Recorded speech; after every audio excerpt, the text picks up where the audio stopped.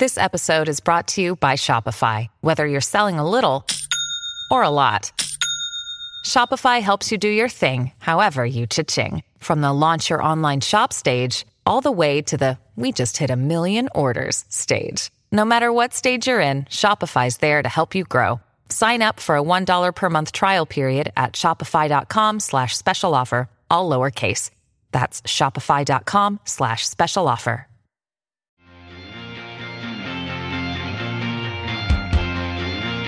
Hello and welcome to Useful Idiots. I'm one of your hosts, Katie Halper. And I'm other host, Aaron Mate. How are you, Katie? Good, you? I'm good. That's the second week, the second time in a row. I'm just trying to, I'm speaking, I'm trying to ask you how you're doing, but you're such a good friend that you can't wait to ask me how I'm doing. I know. I'm so concerned with your own well-being. It's true. Yeah. What can we say? Yeah. Are you worried about me or something? Is there something? Yeah. No more than usual. Yeah. Should we tell people that we're going to be starting at 12:30 on Oh, this is a big announcement. This is a huge announcement. Yeah. So my God. So for people who listen to our Monday morning show, which is when we go over the Sunday morning news shows that we watch that you don't have to, this Monday, as well as a couple more Mondays, but we'll tell you later about those. But this Monday, we're going to do, instead of a Monday morning, it's going to be called Monday Midday. How about that? A midday Monday. And we're going to be going over the news stories at 12:30 instead of our usual time at 10 a.m. And then the call-in will be at 1:30 instead of our usual time at 11. But then the next week, it'll be back to normal. So don't freak out too much. Wow. Yeah. Big announcement. Huge announcement. So we're moving the time up by what, 2 hours, 2.5 hours? 2.5 hours Wow. This Monday, yeah. Wow. I'm going to be guest hosting at the Hill, which I've done in the past, but I'm doing it again, yeah. Very cool. Yeah. Very cool. Well, we look forward to that. I mean, that's a big Monday. Katie Halper hosts the Hill in the morning. Yeah. You come back for more at 12:30 for midday Monday morning. Yeah. All right. Well, should we get to it? Yeah, let's do it. All right. So for our 4 basic food groups, I have Democrats suck this week. And some exciting news. There's a new anti-imperialist in town, and his name is Joseph Biden, the president of the U.S. He was speaking at the UN General Assembly, and he talked about the principle which the U.S., he says, really respects, which is how countries cannot take others' territories by force. Let us speak plainly. A permanent member of the United Nations Security Council invaded its neighbor, attempted to erase a sovereign state from the map. Russia has shamelessly violated the core tenets of the United Nations Charter. No more important than the clear prohibition against countries taking the territory of their neighbor by force. So, Katie, when I heard this, I was like, wow, oh my God, for the first time, Joe Biden, who voted for the Iraq war, was in the administration that invaded Libya and left it in ruins and returned the slave trade and has supported pretty much every single disastrous U.S. military intervention was really ever. Excited about bombing Serbia. So excited about bombing Serbia. Oh my God, he was so excited. He wanted to blow up the bridges. That's how excited he was. Right. That was his idea. Yes. Now he's finally embracing, in his words, the UN Charter, where you cannot take other people's territory by force. But wait a second. Then I listened a little closer and I realized there's a caveat in what he says. So, Wilson, just go back to the last 5 seconds of the clip and let's hear what he says again. No more important than the clear prohibition against countries taking the territory of their neighbor by force. Countries can't take the territory of their neighbor by force, right? And guess what?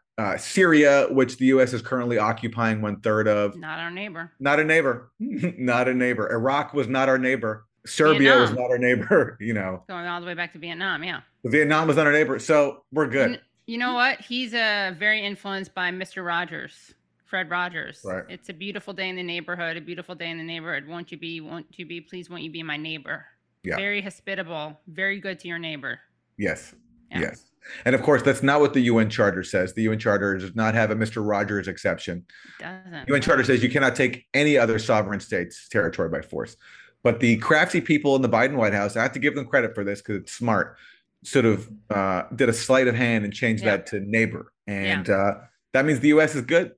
because we're Right. not occupying Canada right now. I mean, we did take Mexico. Right. We did. I Right. mean, but that was a while ago. Yeah. So Yeah. We're neighborly. We're good neighbors. great neighbors.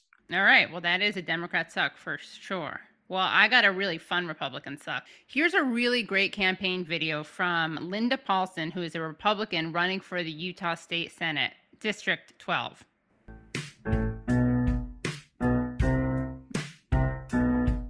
Hey, Utah District 12, listen up right here. There's a new name on the ballot for the Senate this year. My name is Linda Paulson, Republican and awesome. Love God and family and the Constitution. I tried to get another conservative to run. Nobody could do it, so I'm getting it done. I'm pro-religious freedom, pro-life, pro-police, the right to bear arms and the right to free speech. I want less government control and regulation, want to stop and expose all political corruption where there's integrity, morality, accountability. Government programs should lead to self-sufficiency and support traditional family as the fundamental unit of society. But in schools, they're pushing for new beliefs. And just to clarify, as a female adult, I know what a woman is.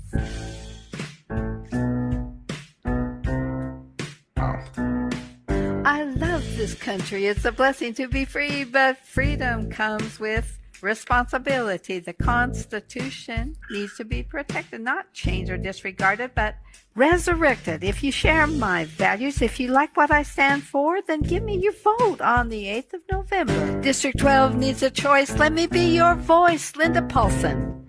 Linda Paulson for Senate. Now, I don't know what to do, Aaron, because I don't share her beliefs, but I like her style. I actually like her think, beats. yeah, I think she has talent. I actually do. I'm not kidding. I think that was an impressive flow. I'm being serious. There's some good rhyme schemes in there. Some don't work, like where she slips in knowing about what a woman is or something. That was, I mean, the rhyme scheme was off there, but yeah, I agree. That rhyme scheme was off. Also, I think she edited that part in because there was a beat, like the beat was off. It wasn't just her, it was actually the music. The power of producing. I mean, what producers can do these days is really amazing. But I also liked her little dance move at front, like the step to the side, to the other side, and then a little twirl. Yeah. That was good. She knows how to use space. Yeah. And crazily, she discloses that she tried to get somebody else to run. Yeah. But nobody wanted it. So well, that's good. That's they say Roseanne DeMoro says great leaders aren't made, they're cornered. That's right. You do want a reluctant administrator. That's true. She didn't want to do it. She didn't want to do it, Linda. Linda did not want to do it. Well, thank you, Linda. Thank you, Linda, for your service. And if it doesn't work out in the state Senate, think about a rap career. Definitely. I actually hope it doesn't work out, not just for the sake of the world, but the sake of the rap world. Yeah. Yeah, it'd be good for everybody if she loses. It's a win-win. Good for Utah, given her, reactionary policies, and great for the rap world, given her amazing skills. There you go. Everybody wins if she loses. Right. This episode is brought to you by La Quinta by Wyndham. Your work can take you all over the place, like Texas. You've never been, but it's going to be great because you're staying at La Quinta by Wyndham. Their free Bright Side breakfast will give you energy for the day ahead. And after, you can unwind using their free high-speed Wi-Fi. Tonight, La Quinta. Tomorrow, you shine. Book your stay today at lq.com. At Evernorth Health Services, we believe costs shouldn't get in the way of life-changing care. And we're doing everything in our power to make it possible. Behavioral health solutions that also keep your projections at their best? It's possible. Pharmacy benefits that benefit your bottom line? It's possible. Complex specialty care that cares about your ROI? It's possible. Because we're already doing it. All while saving businesses billions. That's Wonder made possible. Learn more at evernorth.com/wonder. All right. So if isn't that weird, we have what I think is kind of a weird fashion shoot. It was recently Fashion Week. Brands are unveiling their fall line. So this is Jerry Seinfeld posing for a spread with Kith, which is like a shoe company. They sell shoes and other urban gear. So this is Jerry posing for Kith, and I just thought it was kind of weird. So look at that, Katie's.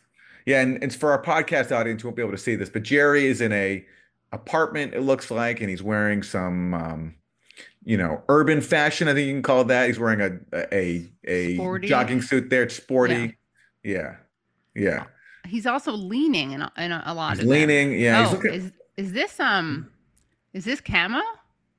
That looks like camo. Yeah, and Wow. he's looking. The thing is, if this was being done ironically, Yeah. because Jerry is a, middle-aged, upper middle-aged white man. I think it'd be kind of funny, but I don't think this is ironic. I think this is No. actually serious. What's this jacket? It looks like a is this like a like a southwestern kind of pattern? I don't know. It's Like it's New interesting. Mexico, Santa Fe, je ne sais quoi. And I'm just wondering what demographic they're going for here. Like whenever I pass by kids stores, it's like kids lined up down the block because it's like the new sneaker is going to drop that day. So they always have these huge lines for new sneakers. And Jerry is, if you watch Seinfeld, he was kind of the sneakerhead, on top of being a cereal box head. Right. Right. But I just don't see who they're trying to appeal to here. But hey, that's why I'm not in the world of fashion, I guess. Right. Yeah, very weird. Yeah. Very, very. Now I'll say very this: weird. if Larry David was posing, That would be much I'd probably be cooler. into that. Yeah, me too. Yeah. Because he'd be so self-deprecating. Yeah, he wouldn't be doing it seriously, obviously. Right. You know. Yeah. But Jerry, Just another example of Larry being far superior to Jerry. I mean, yeah, I'm very sympathetic to that view. Absolutely. Yeah. All right. Well, isn't that terrible? We have a terrible story, but it's also a good teachable moment. So very proud to be presenting this for Useful Idiots. It's a PSA. Let's just go to the videotape. This to make sure I get it right because it's that strange, right? The FDA has issued a warning about what I guess is a social media trend about kids cooking chicken in NyQuil, using over-the-counter drugs for funky stuff. What on earth is going on here? Yeah, I mean, it's hard to believe that this is even a thing. And a couple of years ago, it was taking too much Benadryl to hallucinate. So, it just seems like one social media trend after another keeps popping up. And I think parents really need to understand that this is going on, first and foremost.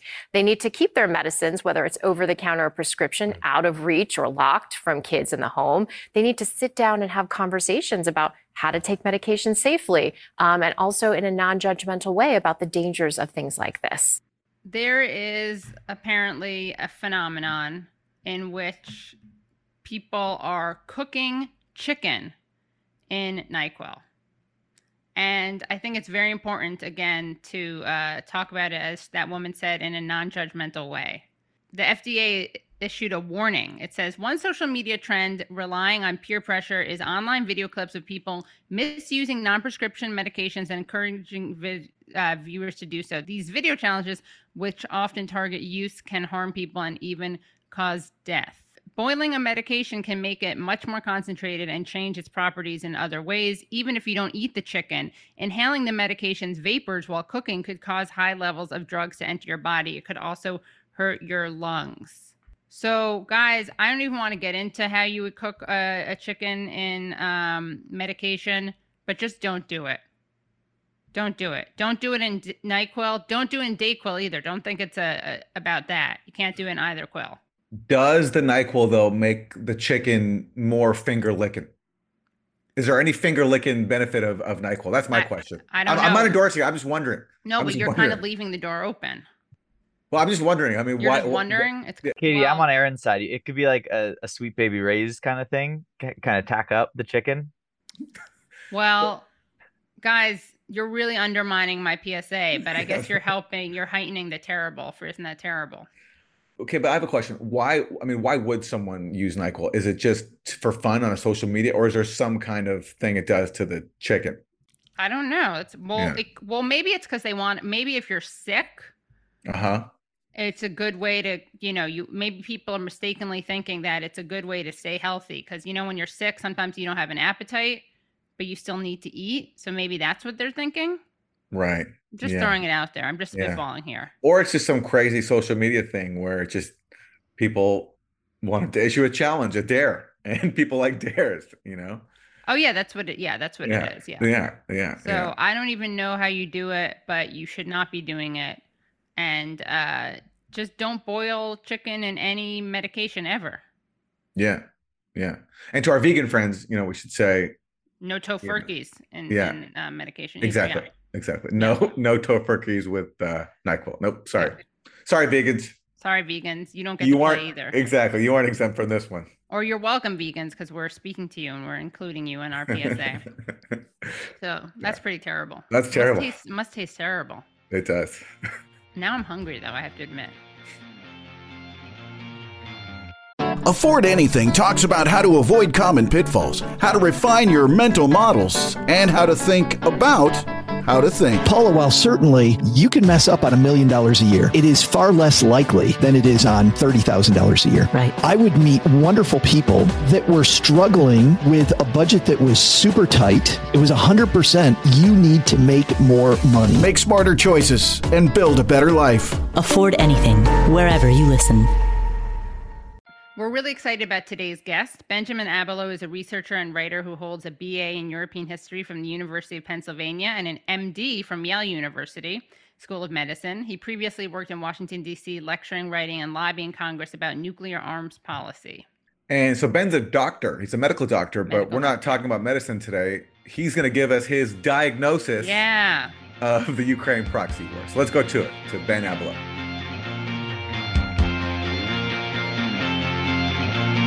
Very excited to be talking to Benjamin Abelow, who is the author of How the West Brought War to Ukraine, Understanding How U.S. and NATO Policies Led to Crisis, War, and the Risk of Nuclear Catastrophe. So welcome. Thank you. Of course. What made you write this book in the first place? You know, it actually started off as an op-ed and then kind of grew to a Medium piece and then got modified and converted over into a book. I just was quite concerned about what was going on. I had worked on nuclear arms issues a long time ago. So I kind of had a certain foundation, and I pretty quickly formed a view of what was happening, even though my knowledge, I would say initially, was pretty deficient. I have a medical background, and I kind of went off on different paths for quite a while. So I just started trying to fill in my knowledge and started off trying to explain it to people as I understood it. At a certain point, I just realized, I should just turn this into a book and really try to get some mileage out of it in the sense of reaching an audience that, I wouldn't reach through an op-ed or through even a Medium article. And you got really good blurbs. You got Chomsky, John Mearsheimer, Richard Sakwa, Chaz Freeman, Jack F. Matlock, Douglas McGregor, all the big critical voices, basically. All the big names. Yeah, I guess so, or a lot of them. And can you lay out your thesis for people who haven't read the book yet? The subtitle kind of tells the whole story, Understanding How U.S. and NATO Policies Led to Crisis, War, and the Risk of Nuclear Catastrophe.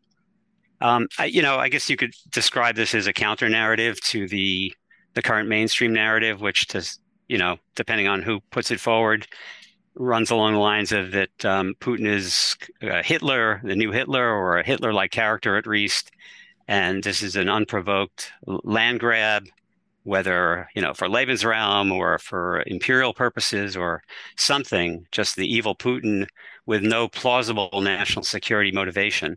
Not to say that it was a great thing to do, but just that it was the typical view is that there was no real basis for this.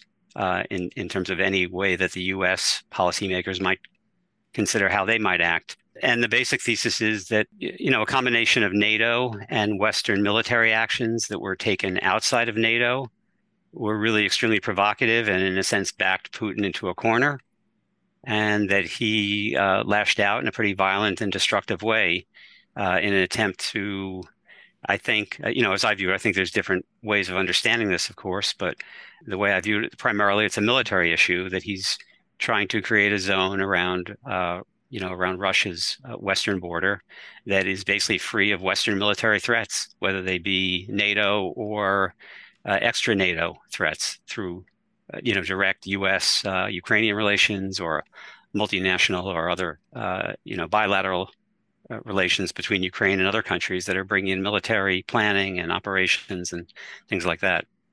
So what is your reaction to the latest news? Putin just gave a speech where, as expected, he ordered a partial mobilization. He's going to call up to 300,000 Russian forces. He said that those who will be enlisted are people who have already served in the Russian army in some capacity. So, college students and workers are not going to be affected. But this is a major escalation. And he also said that when it comes to the possibility of using nuclear weapons in Ukraine, he said that he's not bluffing.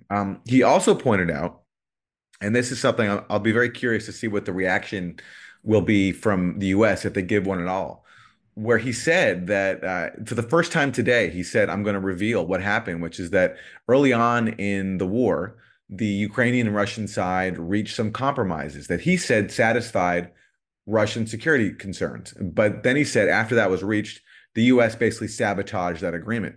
And that bolsters previous news that we've talked about on this show, where reports in the Ukrainian media, citing sources close to Zelensky, did say that yes, there was a tentative agreement reached between Ukraine and Russia, but that Boris Johnson was dispatched to say that these talks cannot go forward and that the US and UK would not back up Ukraine with security guarantees if it made a peace deal with Russia. And recently, Fiona Hill, the former White House expert, also gave weight to that by saying in Foreign Affairs that US officials knew that there was an agreement reached, or the broad outlines of an agreement reached between Ukraine and Russia. What Fiona Hill left out is what was previously reported in the Ukrainian media. With Boris Johnson, yeah. With Boris Johnson, yeah. Yeah, there was an article in Ukrainian Pravda back in, was it April? I forget, that basically said that there were two reasons why Ukraine had not reached a peace agreement with Russia. And one was that Zelensky was about to, or very close to it.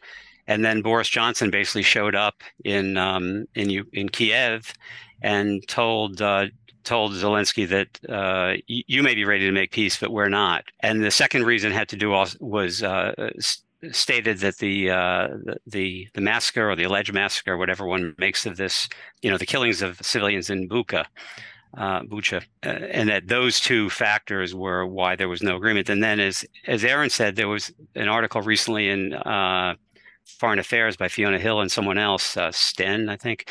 I actually just got that in my inbox today. I put that on order, but it was slow to get it. But I had heard about the content of it. That, as Aaron said, does seem to reinforce the idea that there really was a peace agreement that had been made, or very close to being made, brokered by Turkey back in, I think it was April. And that this was basically sabotaged by Johnson, who presumably went to Kiev with the agreement with the U.S. I don't think he would do such a thing without the U.S. being involved in that. I think the only other piece I would perhaps add, just sitting in the background, is that although Russia's invasion has often been described as this kind of terrible crime against humanity, and in a certain sense, of course, anytime you kill, you take an action that leads to the death of large numbers of civilians, or even young military people in some cases.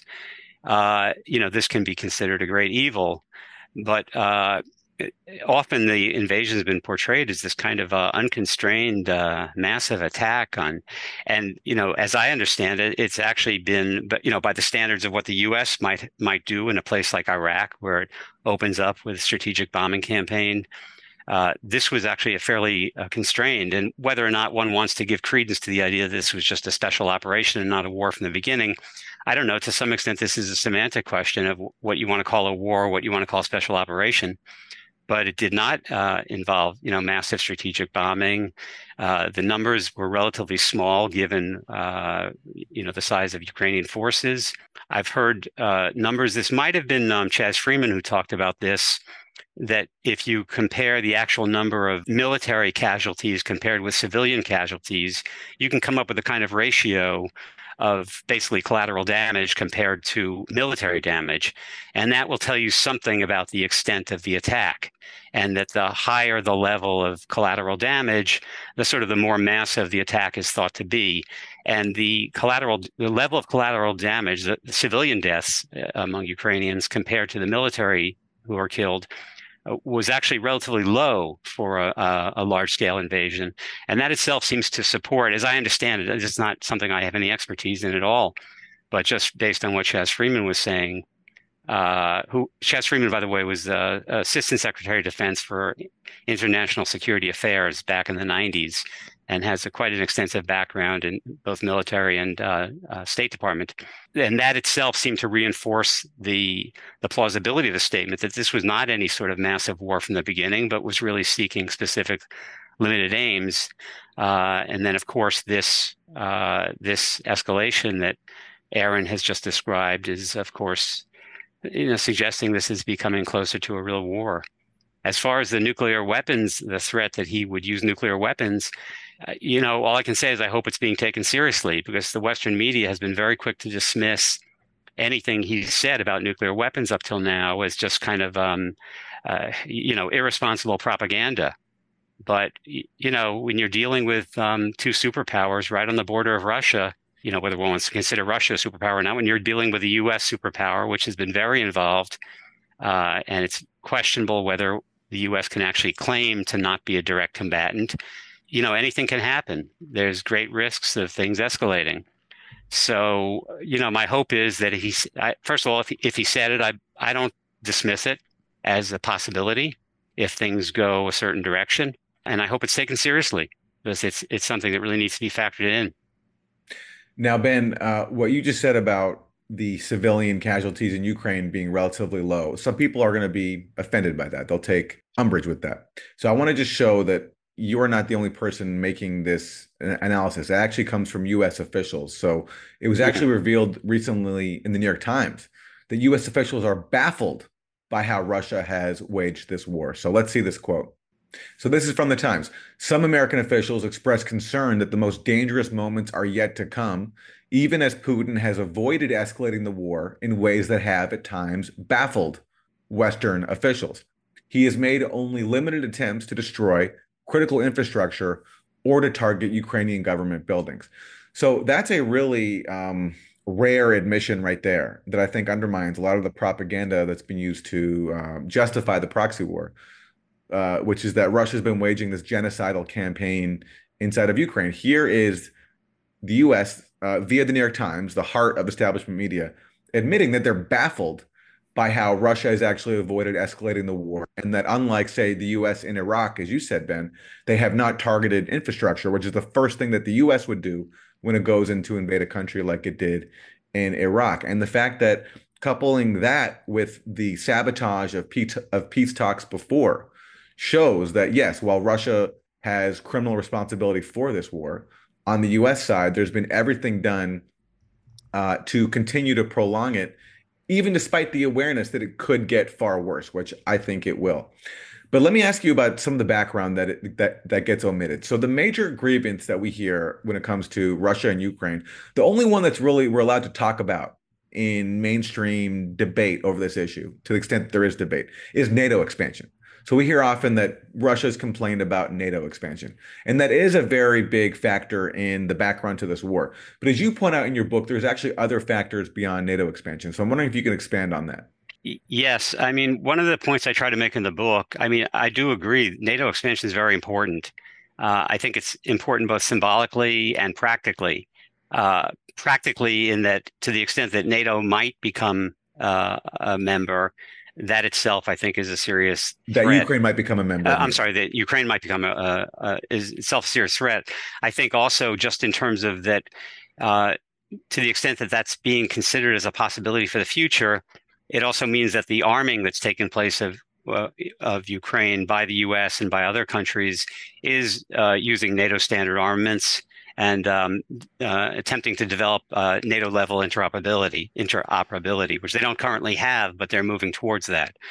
Aaron, so let me just be clear. So the question you're asking is the threats outside of NATO. Is that what you wanted me to focus on? Well, not outside of NATO, but just the way Russian grievances are discussed. It's simply that they're upset about NATO expanding further to the east, towards Russia's borders.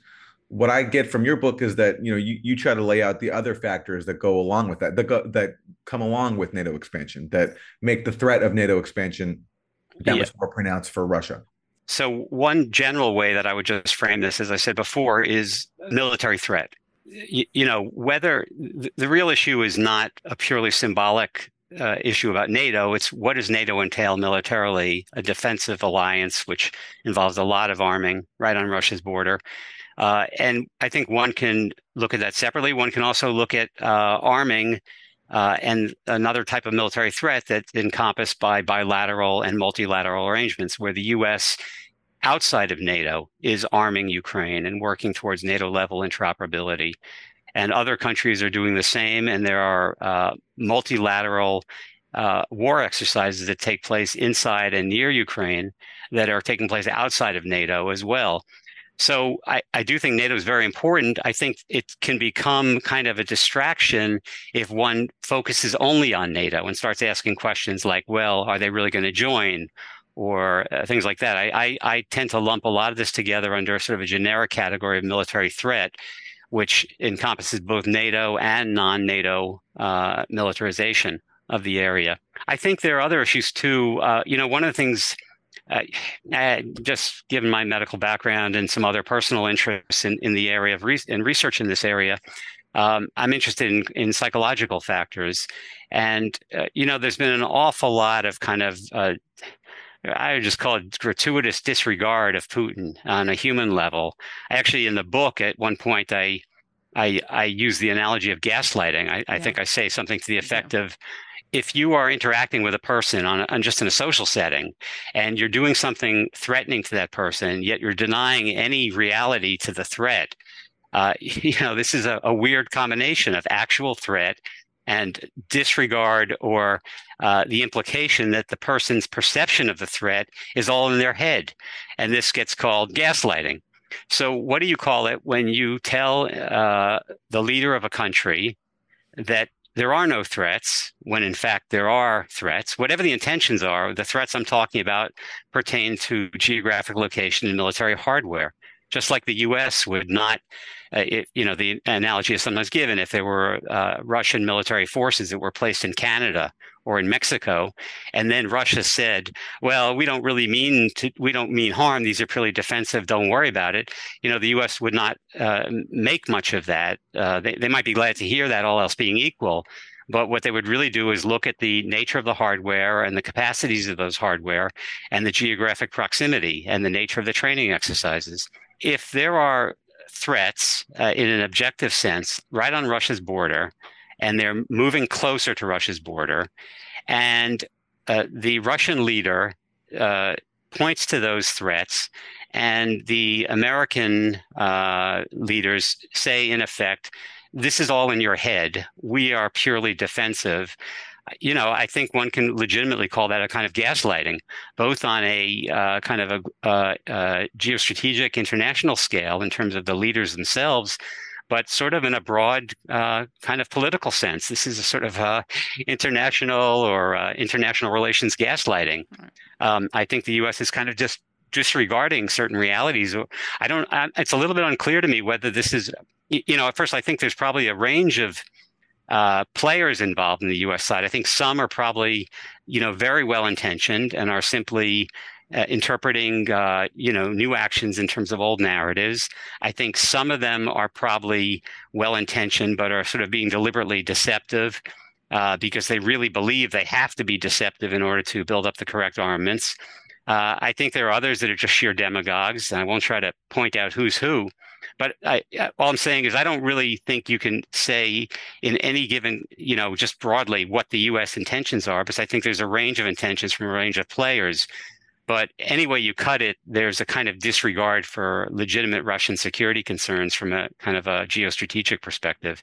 And I think that's so to bring this back to Aaron's question, it's not only the question of military threat. There's a sort of, call it disingenuous, call it, the situation is even exacerbated by the fact that there's this kind of gaslighting going on, whether that gaslighting is intentional or unintentional.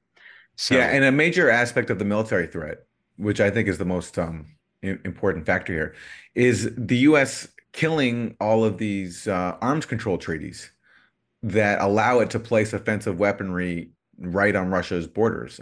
And you talk about this in the book, the killing of the anti-ballistic missile treaty under George W. Bush, which allowed the U.S. to build these missile defense sites in Romania and Poland. And they claimed that the reason was to help protect Europe from Iranian missiles. Yeah. When I don't think Iranian missiles even could hit Europe. And even if they could, it'd be insane for Iran to launch them. The real reason was to give the U.S. the option to actually place offensive missiles that they could use against Russia. And that's been further exacerbated by Trump's decision, which gets no attention because it undermined the Russiagate narrative that Trump was doing Russia's bidding, to kill the INF Treaty, which had eliminated an entire class of nuclear weapons and allows both sides to build those up. I mean, that part of the background is the part to me that gets the least amount of attention. Yeah, that's interesting. And I would say that was one of the things that drew my attention most strongly right away, kind of given my past interest, deep past interest in arms control and the sort of the threats, both actual threats and psychological pressures that are imposed by nuclear arms. Because to some extent, I mean, everyone should realize that both sides effectively have an invulnerable second strike capability. But psychologically, these things play a very important role. Although personally, I believe that both sides have effectively an invulnerable second strike capability after a first strike. You know, one of the points I make in the book is, and I quote some German people, German experts on this, to validate it, that, you know, there really are actual threats. I mean, if a massive first strike was launched, you know, there's questions about what would happen to command and control systems. So I think even though I believe that second strike would always be retained, I think a country that's trying to act prudently becomes concerned when weapons become closer or more highly targetable, more accurate. As you said, you know, first there's the abrogation of the ABM treaty. It was late 2000 or 2001, I think it was, by George Bush, and the particular ABM sites that were established, that have been established in Romania now, that are, I think it's still under construction in Poland. I don't think it's operational yet, although I'm not 100% sure. And then even the possibility that such sites might be established in Ukraine. These sites, each site has 24 launch tubes that are able to accommodate offensive nuclear weapons like Tomahawk cruise missiles. So these ABM sites, you know, aside from the concern that this could be used to try to mop up a Russian second strike response to a perceived American first strike, there's also the threat that the anti-ballistic missiles in those tubes could really be replaced with offensive weapons, especially in a crisis. And the U.S., of course, says these are not our intentions, but in a crisis, the more you're set up to be able to have an offensive threat close to Russian territory, the sort of more destabilizing it is. So I think this is very significant. And as you said, the abrogation of the intermediate range nuclear weapons treaty by Trump, I think that was in 2019. These are basically ground to ground or land to land missiles with a range between 500 and 5,000 kilometers. And those were pretty much banned. I'm forgetting what year that was. Was it 87? That treaty has now been abrogated pretty much unilaterally by the U.S. There were accusations by the U.S. that the Russians were cheating. There were Russian accusations that the U.S. was cheating. You know, the truth of it's very hard to sort out and also is very technical in nature. But the key point was that the U.S. was the party that really decided not to vigorously try to attempt to resolve the problems that they wanted out. And as I point out in the book, there seems to be the case that the U.S. may have wanted to do that based on sort of parochial tactical advantage that they thought they could gain from this, as well as the possibility of countering China, which is not covered by that treaty. But the basic combination of having abrogated the ABM treaty, which you know, both sets up a possibility of attenuating a second strike from Russia after a perceived U.S. first strike, the possibility of emplacing offensive weapons there, combined with the abrogation of the Intermediate Range Forces Treaty. I was just reading, for instance, about the HIMAR, these high mobility artillery rocket systems that are being given to Ukraine now. Those have short range, and there's the whole question of whether they're going to give the longer range ones. But the systems that are now in development are actually to have even longer range. The system is under development is designed to be a 499 kilometer range, which is, you know, just under the intermediate forces distance. But they're now modifying the specs to make them much more longer range. So those are apparently scheduled to become online in 2024. But the point is simply that there's a very serious arms control concerns going on. And then that has, I think, real significance both in terms of actual military hardware and threats and also psychologically. You say in your book, you write about how the alleged motivations for the U.S. have changed. So you write, in the months since Russia invaded Ukraine, the explanation offered for America's involvement has changed. What has been pitched as a limited humanitarian effort to help Ukraine defend itself has morphed to include an additional aim to degrade Russia's capacity to fight another war in the future. And then you go on, in fact, the strategic objective may have been in place from the start. In March, more than a month before the new U.S. policy was announced, Chaz Freeman, previously Assistant Secretary of Defense for International Security Affairs, observed, everything we are doing, rather than accelerating an end to the fighting and some compromise, seems to be aimed at prolonging the fighting, assisting the Ukrainian resistance, which is a noble cause, I suppose, but will result in a lot of dead Ukrainians as well as dead Russians. And then you go on, Freeman's observation points to an uncomfortable truth. America's two war aims are not really compatible with each other.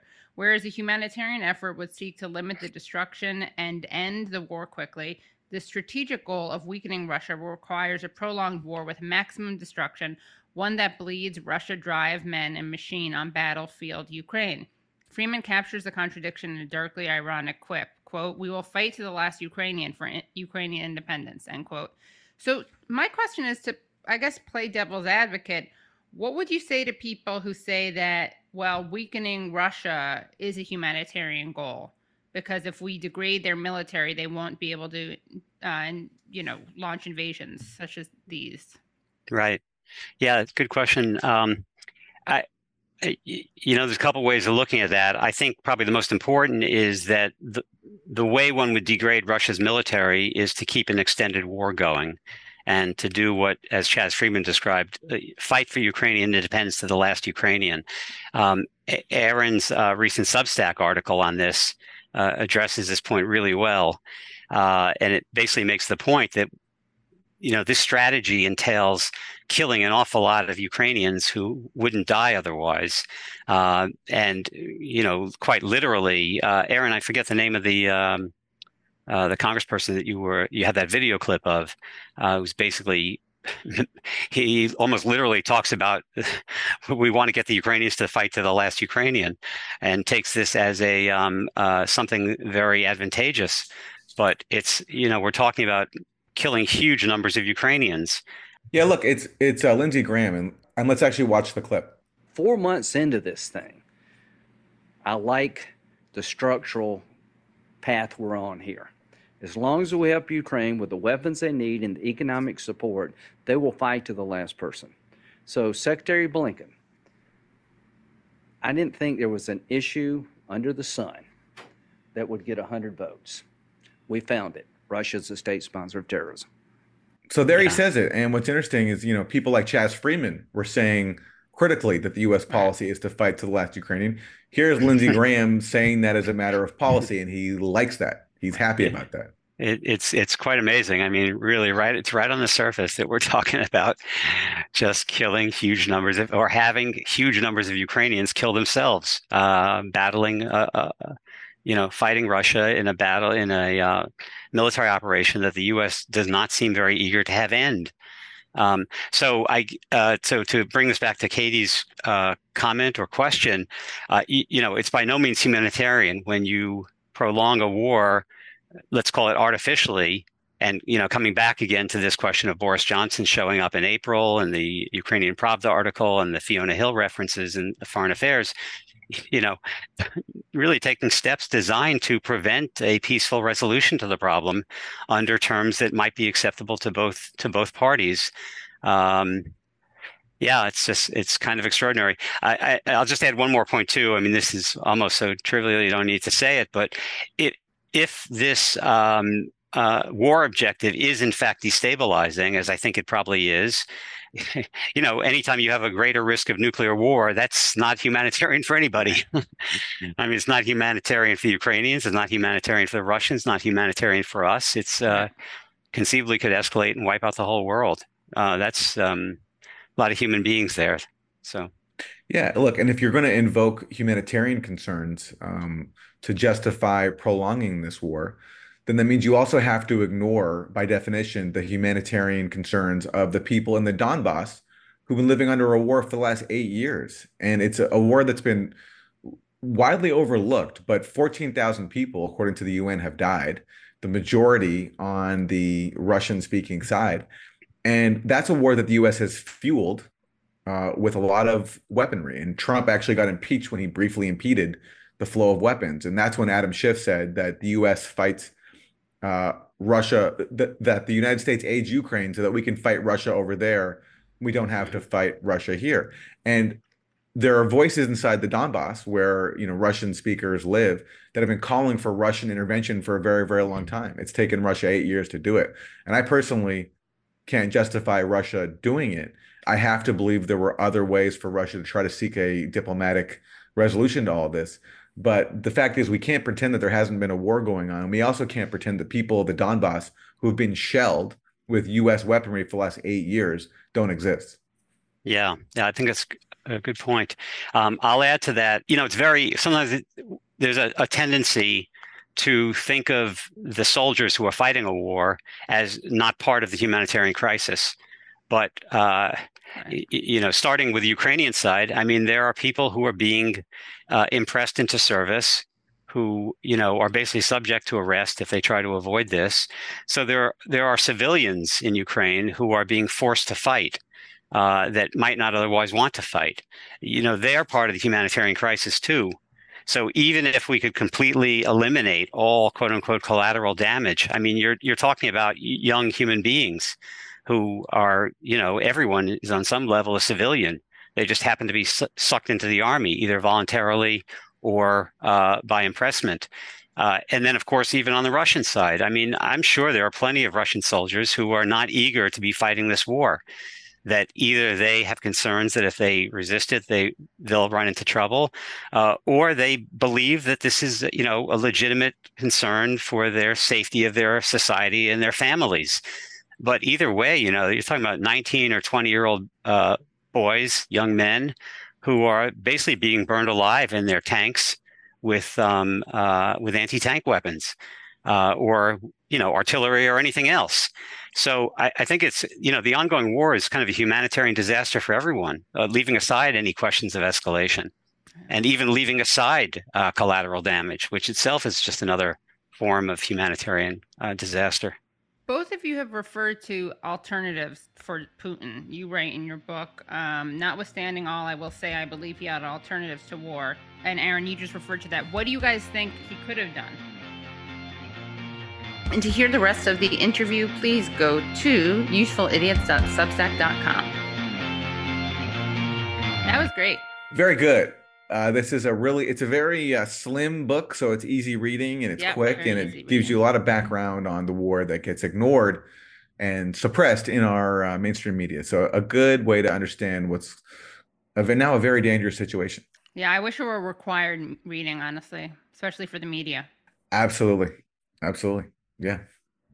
All right. Well, so to support us and get more bonus content, go to usefulidiots.substack.com. And Katie, we'll be back next week on Monday morning at a slightly different time. Yeah, 12:30.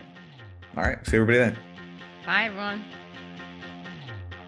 Hello. Thank you so much for listening to and watching Useful Idiots. For full episodes and extended interviews, please subscribe at usefulidiots.substack.com. You can subscribe on YouTube at youtube.com/usefulidiots for clips, live streams, and full episodes. Also, subscribe to us wherever you find your podcast. Follow us on Twitter at UsefulIdiotPod and use the hashtag UsefulIdiotsPod. Join us Mondays at 10 a.m. for the Useful Idiots Monday Morning Show, where we discuss the Sunday morning news shows so you don't have to watch them.